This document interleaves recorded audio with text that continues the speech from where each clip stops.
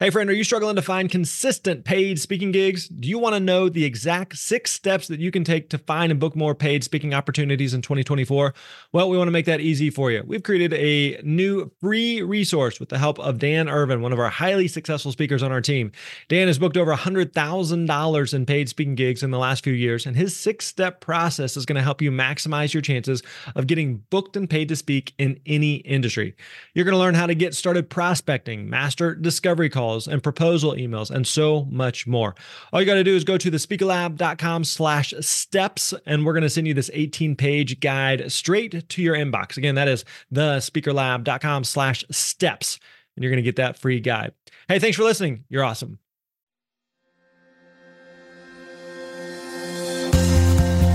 What's up, my friends? Grant Baldwin here. Welcome back to the Speaker Lab podcast. Hey, today we got a great guest for you, and someone that has a great book that actually came out several years ago, a book called Confessions of a Public Speaker. And so actually he has a new book coming out, and he had his publisher reach out to us about the possibility of chatting a little bit. And I said, yeah, I want to chat, but I want to talk about Confessions of a Public Speaker. So that's what we dig into today. Today we are talking with Scott Berkun, who again is the author of Confessions of a Public Speaker. We talk through how his speaking career has evolved over the years. We talk about why he chooses to position himself as a writer who happens to speak instead of the opposite there. We also talk about how he chooses his next book topics and how his book drives his speaking business. We talk about how to pick an idea, stay focused on it, and then we dig into his new book, The Dance of the Possible, which is a really fun book and a book all about creativity. I think you're going to dig. So let's get right into it. Here's my conversation with the author of Confessions of a Public Speaker and The Dance of the Possible, Mr. Scott Berkun. Enjoy. What's up, my friends? Grant Baldwin here. Welcome back to the Speaker Lab. Hey, today I'm joined by Scott Berkun, who is the author of many books, but one that you may have heard of him from is Confessions of a Public Speaker. Came out a few years ago. He's also got a new book that's recently out called The Dance of the Possible, so we're going to be digging into those today. So, Scott, what's up, brother? How's your day going? Hey, pretty good. How are you, Grant? Not too shabby. Hey, man, give us the snapshot of your business today, what it is that you do, and then more than that, like how does speaking fit into your world today? Are you still doing quite a bit of speaking? What does that look like? Sure. My life is 2 parts in terms of professional life anyway. The first part is writing books. So I've written 7 books over 12 or 13 years on different topics. They're mostly business or culture, philosophy, and those books dovetail really nicely with the speaking business. So for every book, when it comes out, it usually drives a new wave of interest in my work, and I get hired to speak. And the books feed off each other, and the lectures feed off each other. So I probably make, 60 to 70% of my income from speaking and 20 to 30% from the books. Nice. I don't do much consulting, but every now and then someone asks me to come in and give a keynote, and they want me to meet with some teams of people and coach them or just give them feedback on what they're working on. So maybe that's 5% of my income. Yeah. When I started, that was more the focus. I had to do more training and workshop stuff, but now it's just the books and the lectures. What kind of conferences and events are you speaking at?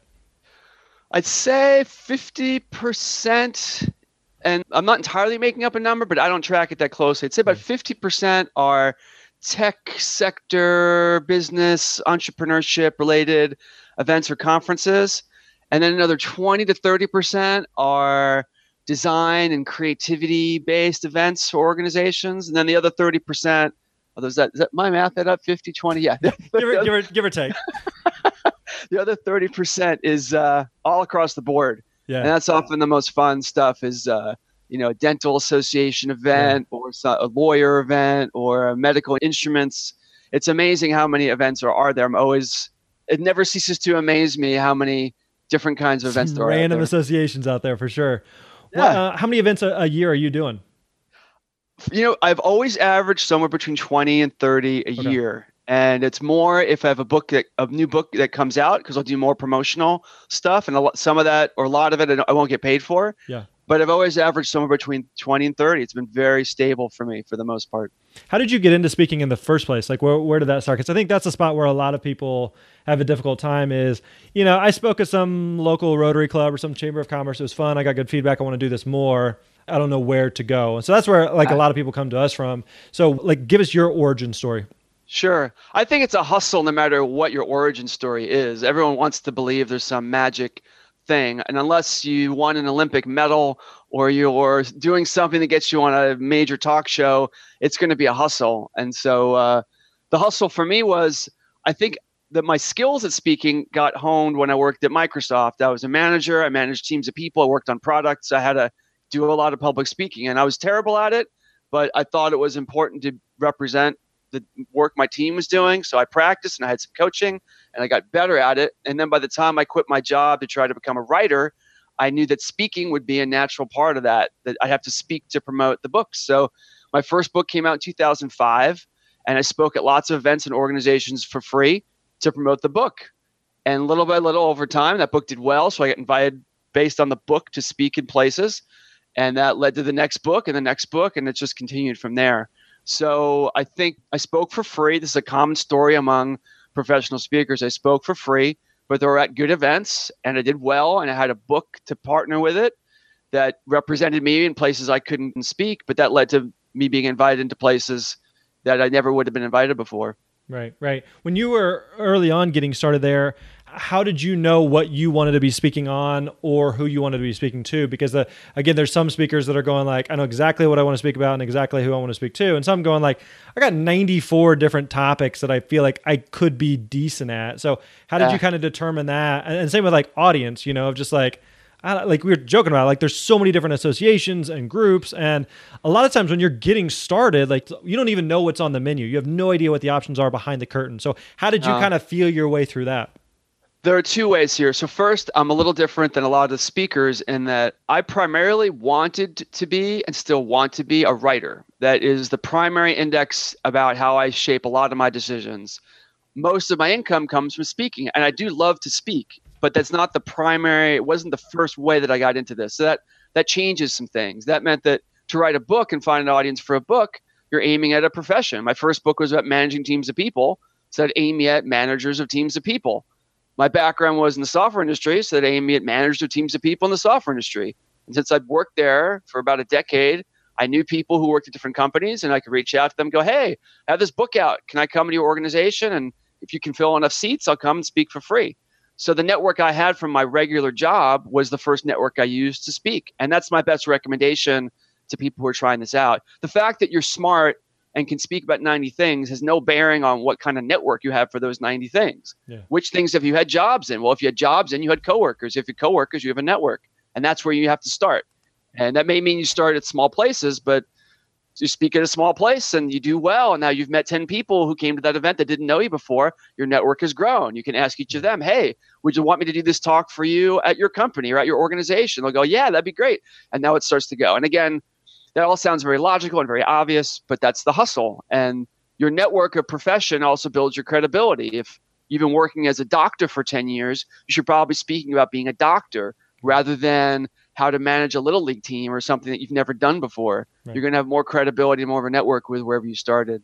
You said early on and even today, you really position yourself as more of a writer who happens to speak. And I think that's really important because for a lot of people who are interested in speaking is typically one pillar of what they want to build. I want to be a speaker. I want to write. I want to have books. I want to have a blog. I want to have a podcast. I want to, fill in the blank, all these number of different coaching, consulting things that you could do. So like how important has it been for you to really distinguish I'm a writer first and a speaker second, and I even, like you mentioned, like I barely do consulting, and that's by choice.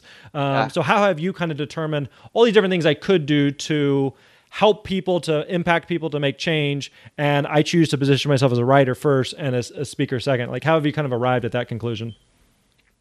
Well, there's two ends of it. I think when I get up on stage to present, I don't think anyone in the audience really cares what I think of myself as being. They want to hear a good talk. They want to learn whatever the topic said they were going to learn. They want to be motivated, or they want to laugh a little bit and leave with a different point of view. So I try to make it irrelevant.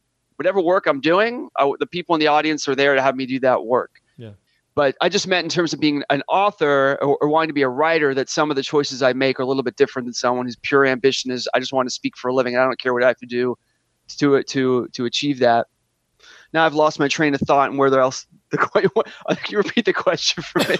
I think it's the audience doesn't care, but like when someone's looking at maybe deciding whether or not to hire you, they may care on whether or not, speaking is this one thing they did one time versus speaking is like a key piece of what they do. Sure. I think that's been part of the strategy that I've used that's been effective for me is that I believe in the writing. I don't write books as a way to sell my speaking business, which I think a lot of us, we see those books and we read them, and the books are not really very good because they're not written to be things into themselves. So I write the books caring about, I want this to be a great book. And I am convinced that when people who are in workplaces or organizations that have events, if they read a great book that answers a question they want answered for their team, the first person they want to think to invite to speak is the author of that book. Yeah. And so that's how those things tie together. I feel like if I write a great book on a subject that's important, then that will lead to requests or interest in me as a speaker. And they'll at least want to come to my website and go watch a video and go, yeah, this guy actually seems interesting and dynamic. And we've read his book already. We're fans of him. So let's bring him in to speak and we'll pay him to do that.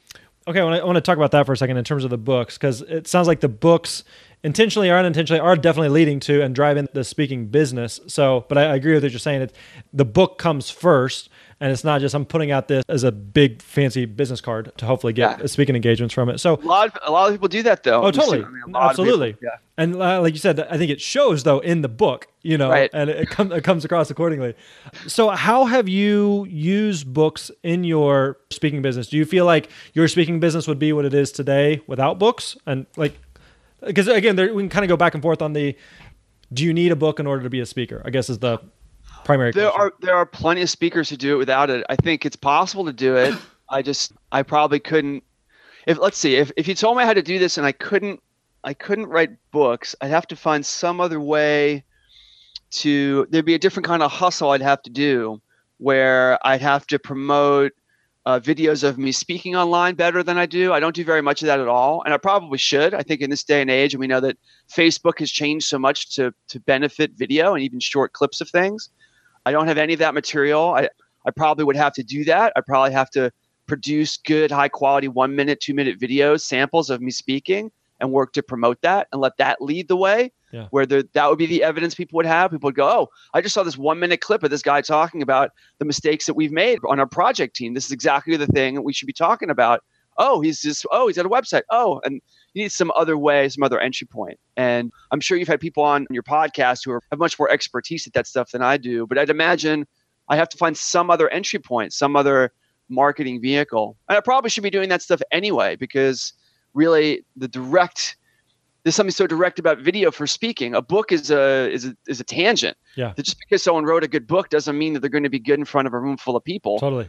So a 1 minute video clip, you see, look, he's in front of a crowd. They like what he's saying. I like what he's saying. How do we get this person to come into our company? Is there anything proactively that you're doing to say, okay, the book is good for credibility. Someone reads the book and it's something that I happen to speak on, so I know I could help them and their audience with it. Is there anything that you're doing with the book to proactively lead to speaking engagements? Because for some readers, there's the disconnect of going like, I read this book. Oh, that was interesting, but it doesn't necessarily mean that I think that this is a speaker or that this is a speaker that could come. I just thought you wrote a good book. So is there anything that you're doing there that's like using the book to really specifically lead to speaking engagements? Yeah, I suppose I have a confession, and that is the title of the book that led to you wanting me on your podcast. This is a safe place. I don't think that I'm that great at marketing. I think a lot of speakers are very good, especially like the best speakers who are marketers are speakers who speak about marketing to marketers. They're like the best at this. Circle of life. It is. They're the best. And if you really want to learn about marketing speaking, go check out some people who just speak about marketing, because they have a lot of the stuff down and they know the latest things about using social media and marketing strategy. And I'm really not that great at it. I think I depend on the books and the books being really good to carry a lot of the weight for me. And I'm afraid of letting the book feel like a business card, where I've read books where every third page the author is talking about another case study that they did of some amazingly happy client. And I'm like, come on, like you're writing the book about this topic. Why are you hitting me over the head with how awesome you are at something that doesn't help me as a reader? Right. So I try to be very cautious about that. And usually at the back of the book, I'll have a page before the acknowledgments. It says, hey, like write a review of the book. I'll do my pitch at the end when I feel like they're done and either they liked the book or they didn't. They probably liked it if they made it that far. And I'll very politely ask them to help the book along. Review the book. If you want me to come to your event, come to this link and see a demo of me speaking. So most of my books have a page at the end, and that's as far as I've been willing to go in the book about promoting the speaking. Gotcha. Okay. And the confession is maybe that's a mistake. Maybe I should be pushing that further. That maybe I'm under marketing myself because I don't do it enough. But I've read enough books that frustrated me as a reader where I felt like the author, I paid for this book. Why are you marketing to me and selling to me in a book that I paid for? Right. That just seems like it's crossing some kind of golden rule of respect. Right. I mean, it sounds like today that much of the speaking is driven by books and just even probably, I assume, repeat and referral clients. And speaking, as you well know, speaking is very much a momentum game, and that the more you're speaking, the easier it is to get bookings, But when you're starting, getting that traction is really, really difficult.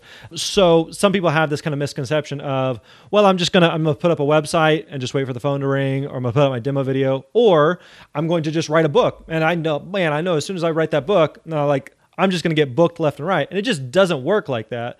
So what did you do early on in that, dude, I got a good book out there and now I want it to lead to speaking engagements, but I got to get it in front of the right people. Anything that you did early on that made a difference? Well, I think you're right that it's such a daunting thing for most people to even do any of the work required to get in the game, like to write a book or to put a website together. That's a lot of work. Yeah. And they're in the illusion, you have a certain amount of ego required to do that. But that same ego blinds you to the fact there's thousands of other people that are trying to enter the same game that you are. So it's sort of like wanting to play in the NBA or something, just because you want to do it. Just want to do it. Yeah. Just want to do it. You got some sneakers in a basketball, like now you can play. But can you play at that level? Anyway, you understand. I think we agree about that. There was nothing. Like I said, I relied on my network. I've been working in an industry for a decade. I reached out to all the people who I knew who were at high-profile companies, or at least big enough companies where they had a speaker series. They already had some machinery for marketing a speaker coming in, and I spoke for free. And I still speak for free when I have a new book come out. If I feel like I can go into a high-profile company and I'm reaching out to them, that's part of it. If I'm reaching out to them and I'm saying, I want to talk about this, then I'm more likely, and it's a place I feel like I'm going to reach a new audience or get a bigger audience, then I'm okay doing that for free, as long as it's on my terms. Yeah. But anyway, to answer your question though, reached out to my network, found places to speak. Most of them were not that exciting, but 50 people, 100 people, that's a lot of people. If you do 10, 12, 15 lectures to 100 people, that 2,000 people now. Yeah. And if you have the right material, you're answering their questions, you're solving their problems, you're going to be invited for something else. That was my experience anyway. Right. How did you make the transition from, I'm going to just go around and speak at some of these things for free, just to get my name out there, get the book out there, to, no, I'm a paid speaker and I charge a fee for the value that I'm providing. How did you make that mental leap? Well, for the first few years, the first book came out in 2005. That book was Making Things Happen, which was about project management and managing teams of people. I taught workshops. I knew that as a manager myself, I had hired people to come in and teach workshops to my staff. So I knew that was an easier business to sell. You're selling a product of training. That's a much easier business to sell to organizations because they're familiar with it. They have courses, and every company or organization has HR classes or skill development classes. So for the first couple of years, way more of my income was from training. And I used speaking, giving lectures as a way to fuel that business, which a lot of people still do. Yep. That you give a lecture and you're like, hey, you like this 30-minute lecture? Well, imagine what I could do for your team if you hired me for a day to teach a course. So I did a lot of that. And then the second book was called The Myths of Innovation, which was a bestseller. It was a really popular book. A different topic, though, but that led to the same thing, that I would speak on that and then do full-day workshops.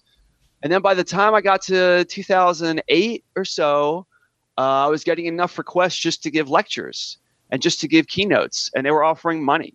And I had a couple years of that before I wrote the book that you know me for, Confessions of a Public Speaker, where I realized over the course of doing this how many mistakes I had made. I had done everything wrong. In some cases, just about the production and the craft of storytelling and making a good presentation, but also around the business of it too. And I thought that I had not read a book that was honest about speaking well and also the life of being someone who speaks for a living. And that's why I wrote the book. But there's so many books on public speaking, and a lot of them have the same material and the same advice, but they don't talk about the mistakes. They don't talk about things going wrong. They don't talk about how even experts get nervous, even experienced speakers get nervous. And so that's why I wrote Confessions, was to be an honest guide to speaking well. Yeah. It's very true that outside looking in, speaking is very glamorous and sexy and yada yada, but there's a very non-glamorous, non-sexy, tedious, monotonous, repetitive, boring side that nobody sees. You think you get up on stage and you speak for 3,000 people and then you sign autographs and books for the next hour and then you get whisked away. It's like, occasionally that might happen, but that is not the norm at all. No, not the norm. Not the norm. And even if it was, it's a very unusual way to make a living. It's kind of very lonely in certain ways. It's just very strange. Yeah. It's for the most part, I love it. I feel grateful that I'm able to do this. I don't know that I'll be able to do it forever, but I don't take it for granted. But it's just requires a lot more work than people assume. A lot more work. The books generally kind of drive the speaking business, how do you determine what the next topic of the book is? Because for some people, it's like, hey, I figure out what I want to speak on, and I'm going to speak on that for the next foreseeable future, for the next several years. But you have the model that several speaker authors do, that I write a book, and the book basically, I can speak about, what I wrote about 5 years ago, but this is really what I want to be speaking about. This is what's fresh and what's hot. So how are you determining what that next topic is going to be? This is a great question because I don't have a great answer for this. I think about it all the time. So I'm not saying that I'm not invested in finding an answer, but I don't have a great answer for this. I think part of why I got into this lifestyle was I am an insanely curious person, that I love things I don't know. And that's why none of my books are sequels. They're all about different subjects. Yeah. Now, they're roughly in the same, they're business or culture or philosophy. They're all nonfiction, but there's no sequel. And if I was an agent or a business advisor, I'd say, that's really kind of dumb. that the people who become experts and the most, in terms of speaking anyway, the people who earn the greatest fees for being an expert on, I don't know, closet reorganization or, mergers and acquisitions. There's probably some person who listens to your podcast that's the most famous speaker on mergers and acquisitions. Right. They grow that expertise because they repeat the same topic. They write 3 books on the same topic or 6 books on the same topic. But I think for my own happiness as a person on the planet, that'd be limiting. If I can get away with it, I'd rather be writing books about things that challenge me as a writer, because that's more likely to make things that are going to satisfy readers. That's my belief. So another confession, I guess, is if I were smarter, if I centered more on trying to earn as much money as I could, I should have written 3 books on project management or 3 books on innovation. And so I guess my answer, I'm giving you a long-winded answer. Part of my answer to the next book question is, what am I curious about? What is the thing that I'm interested enough to know that it's important, but I'm not an expert in it yet? How do I shape it into a book? Who has the same questions that I do? And what answers can I provide for them? That tends to drive my motivation for the next book. And so this new book is an experiment. This new book is the closest thing I've ever done to a sequel. The new book is called The Dance of the Possible, and it's meant to be an honest and irreverent guide to creativity. And there's tons of very good books on creative thinking, but just like my opinion about public speaking books, I feel like there's something boring about them, predictable about them. They don't talk about the hard parts. They make it all seem straightforward and easy. And I wanted to write a book like Confessions that told about the truth of what it's like to try to come up with ideas for books or ideas for presentations and get to the harder truth. So it's the closest thing I've ever done to a sequel. And so far it's done fine. It hasn't done amazing. It hasn't done badly, but I'm curious to see how it will pan out in terms of, is it something that will re-engage people who had me speak about Missive Innovation when that book came out 8 years ago?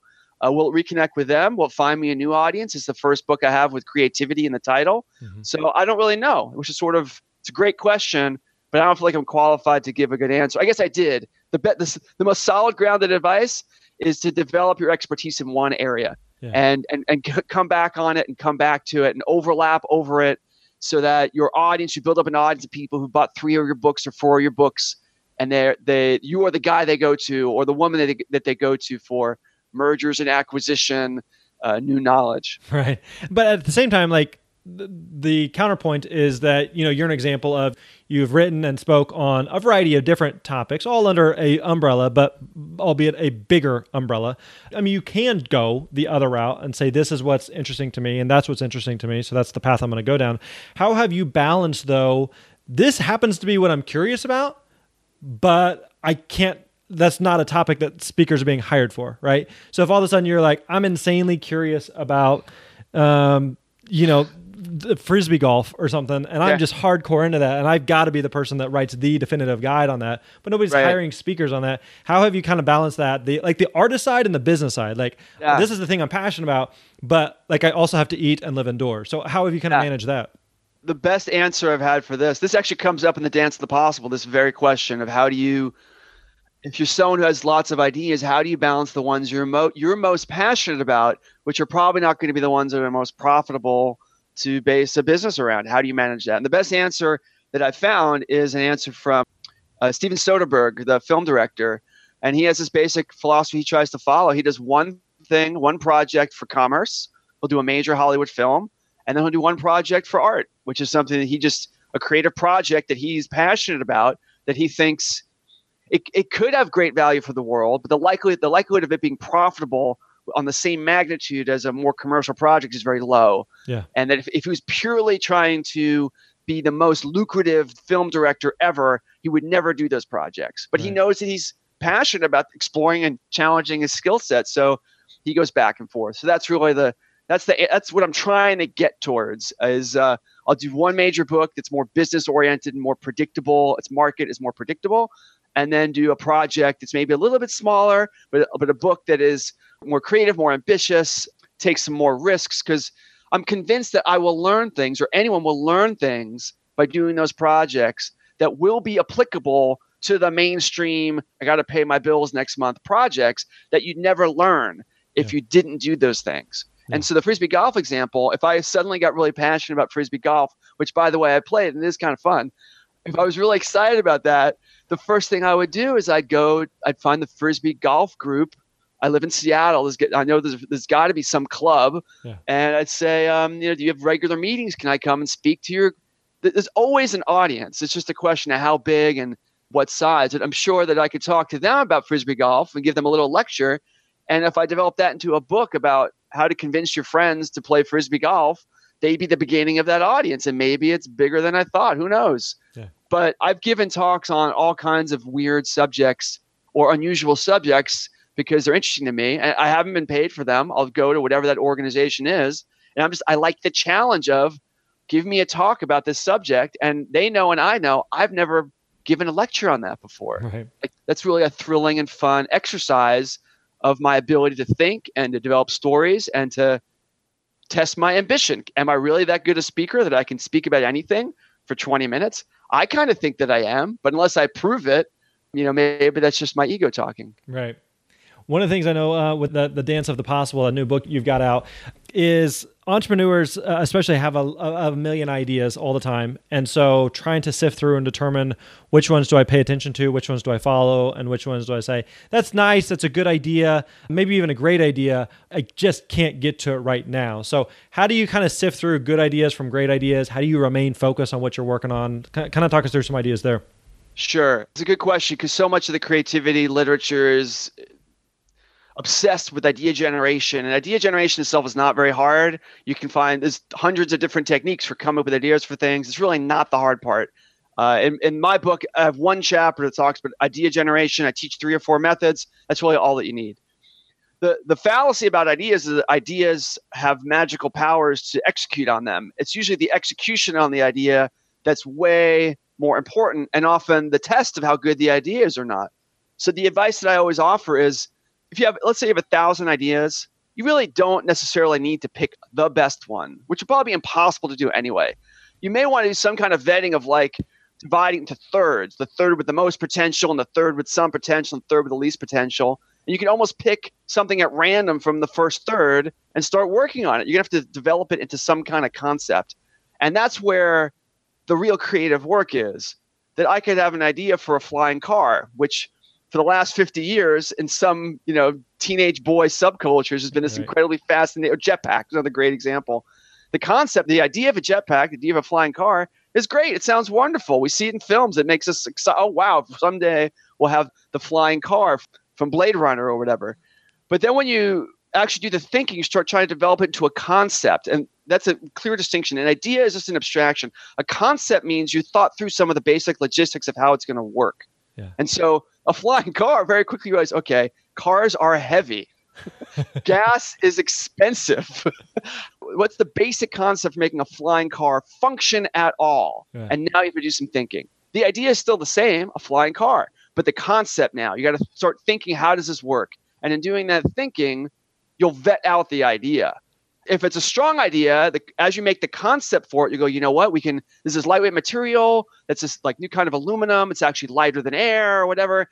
And gas, we're not going to use gas, be solar powered. And you actually do that. You're not just making up this stuff. You've done the research to back up the concept. Now you're on your way to an idea that has some wind behind it. It's got some legs. Yeah. And that's the exercise to do. You're not going to know how good an idea is really until you do that exercise. You run for an hour, a half hour. Let's try to make this idea work. What parts of it would be easy? What parts would be possible? What parts we'd have to invent a new kind of physics to make it work? Right. That's how you vet your ideas. That's true, I think, for blog posts. That's true for book ideas. It's true for presentation ideas.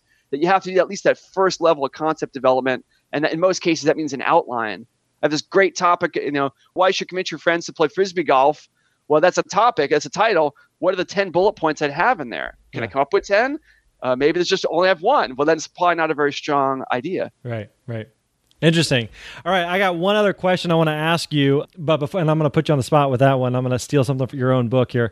But before we get to that one, tell us about the Dance of the Possible. We've, pun intended, danced around it a little bit, but where can people find it? What's the nutshell of what the book is about? Why should speakers go pick it up? It's every book on creative thinking stops at the idea generation point. They very rarely go past that. And so the book is focused on, well, okay, fine. You get your idea. And I told you in the second chapter, talk about idea generations. What happens after that? How do you develop ideas into concepts? That's chapter 4 of the book. The Dance of the Possible, the title refers to this series of back and forth flows that are unavoidable when you're making new things. You're always going to have these phases where you need more ideas and then you're going to have situations and phases where you're going to go the other way and you have to cut down ideas. And you never know for sure, did I explore enough? And you never know for sure if I have to cut down and pick one title, did I pick the best one? That these uncertainties are scary to us. We wish there was a certain formula to use to solve these problems. And the spirit of the book is that there isn't one. That if you are a creative person and you're doing creative work, you'll always have these uncertainties you have to reconcile with about what is good. Is this good enough to ship? Is this good enough to publish? Is this good enough to put online? There's no simple answer to that question. A lot of the things that you struggle with as a creative person are dealing with these subjective things. And so the book is focused on exploring those subjective, unavoidable, and important and useful feelings in a healthy way from the perspective of someone who's been creating stuff for 20 years. It's really what I've done for all of my professional life. Yeah. It's also only a 2-hour read, and it has the word irreverent is in the title because I make fun of other creativity books and cliches that you heard because they lead us astray more than they help, I think. Awesome. Beautiful. Well, I definitely encourage people to pick that up. We'll definitely link up to that in the show notes. Again, that's The Dance of the Possible. Make sure you pick that up. All right, here's my last question for you. This is a question that I like to ask speakers from time to time. And I realized I think I stole this from you. All right. So okay. I like to ask speakers their horror stories of tell us about a time where it couldn't be worse than this. And I think I remember that was one of the last chapters in your book, Confessions of a Speaker, was you can't do worse than this. So I think maybe that's one of those things that I came across and was like, oh, that's a good concept. So I've been asking speakers that, and give credit to Scott Berkun that originated with you. So no pressure. We've asked this to a lot of speakers on the show, and now we come back to the originator. Tell us about a time where it couldn't be worse than this. I mean, there's a lot. Every speaker has a lot of horror stories. The one that I think about most often when I get asked this is I was giving a lecture in Trinidad, and I was talking about innovation, and I was the opening speaker at a hotel, like the big central hotel, not theater, but like multi-function room used for events. And about 2 minutes into my lecture, fire alarm goes off. And you always assume a fire alarm is just a test. It'll go off in a minute. It didn't go off. And I tried to keep talking, and I'm loud. I'm good at using a microphone, so I could talk over it. Yeah. But that's really a terrible experience for everybody. Totally. Now, while I'm trying to keep things going, I am trying to pay attention to the staff because I don't know if this is a real fire or not. Right. I may need to tell people to leave. I don't know. So as I'm talking, I'm looking to the host, and I'm looking to the back of the room, like the staff at the hotel. And they seem like they're looking at me like it's fine. And then all of a sudden I see the host and the staff go out into the hallway and they disappear. And then I see some of the staff running, like running down the hall, and I am talking to the audience, and I'm trying to hold it together, like I still don't know what to tell them yet. So I always remember that moment being on stage where I'm trying to give a presentation over a fire alarm, trying to determine with my background processing, is there actually an emergency or not? It turned out there wasn't one, but 6 or 7 minutes of a fire alarm going off is kind of hard to recover from. So it was not a great performance, but it was something, as often is the case, it's just beyond your control as a speaker. Yep. There's nothing I could have done to remedy that. So in those instances, the show must go on, and the audience takes their cues from you. So it's no big deal to you. It's no big deal to them. And you just got to roll with it. And it makes a good story someday. It made a good story at the event because it was a joke I had with everyone who was there. Did you like the part where I had the fire alarm sound go off? I tell you what, like that's one thing I've always enjoyed about speaking is when those moments happen that they know, like the audience knows, like that wasn't supposed to happen. This is off script. And now we all have like this shared experience that we can kind of joke and talk about. And that makes for great humor as well. Yeah, there's definitely a lesson in there. If the speaker responds to these unfair situations with grace and with humor, then the audience will follow along. And if the speaker gets upset or freaked out by it, then the audience will think it's much worse than it could have been. Right. Well, Scott, thanks for the time, man. We appreciate you hanging out with us and sharing some of your nuggets of knowledge along the way. You're welcome. Thanks for having me on.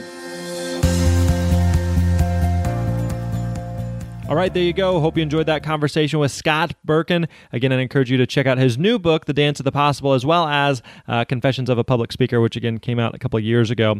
Hey, I know I've mentioned it to you a few times before, but what are you waiting on? You definitely need to stop by and check out freespeakerworkshop.com. freespeakerworkshop.com. If you're a new speaker or veteran speaker and you're just trying to figure out how you find and book more paid speaking engagements, then freespeakerworkshop.com is the place for you. So make sure you stop by and check that out. All right, boys and girls, that wraps up today's episode. We'll catch you next time. You're awesome.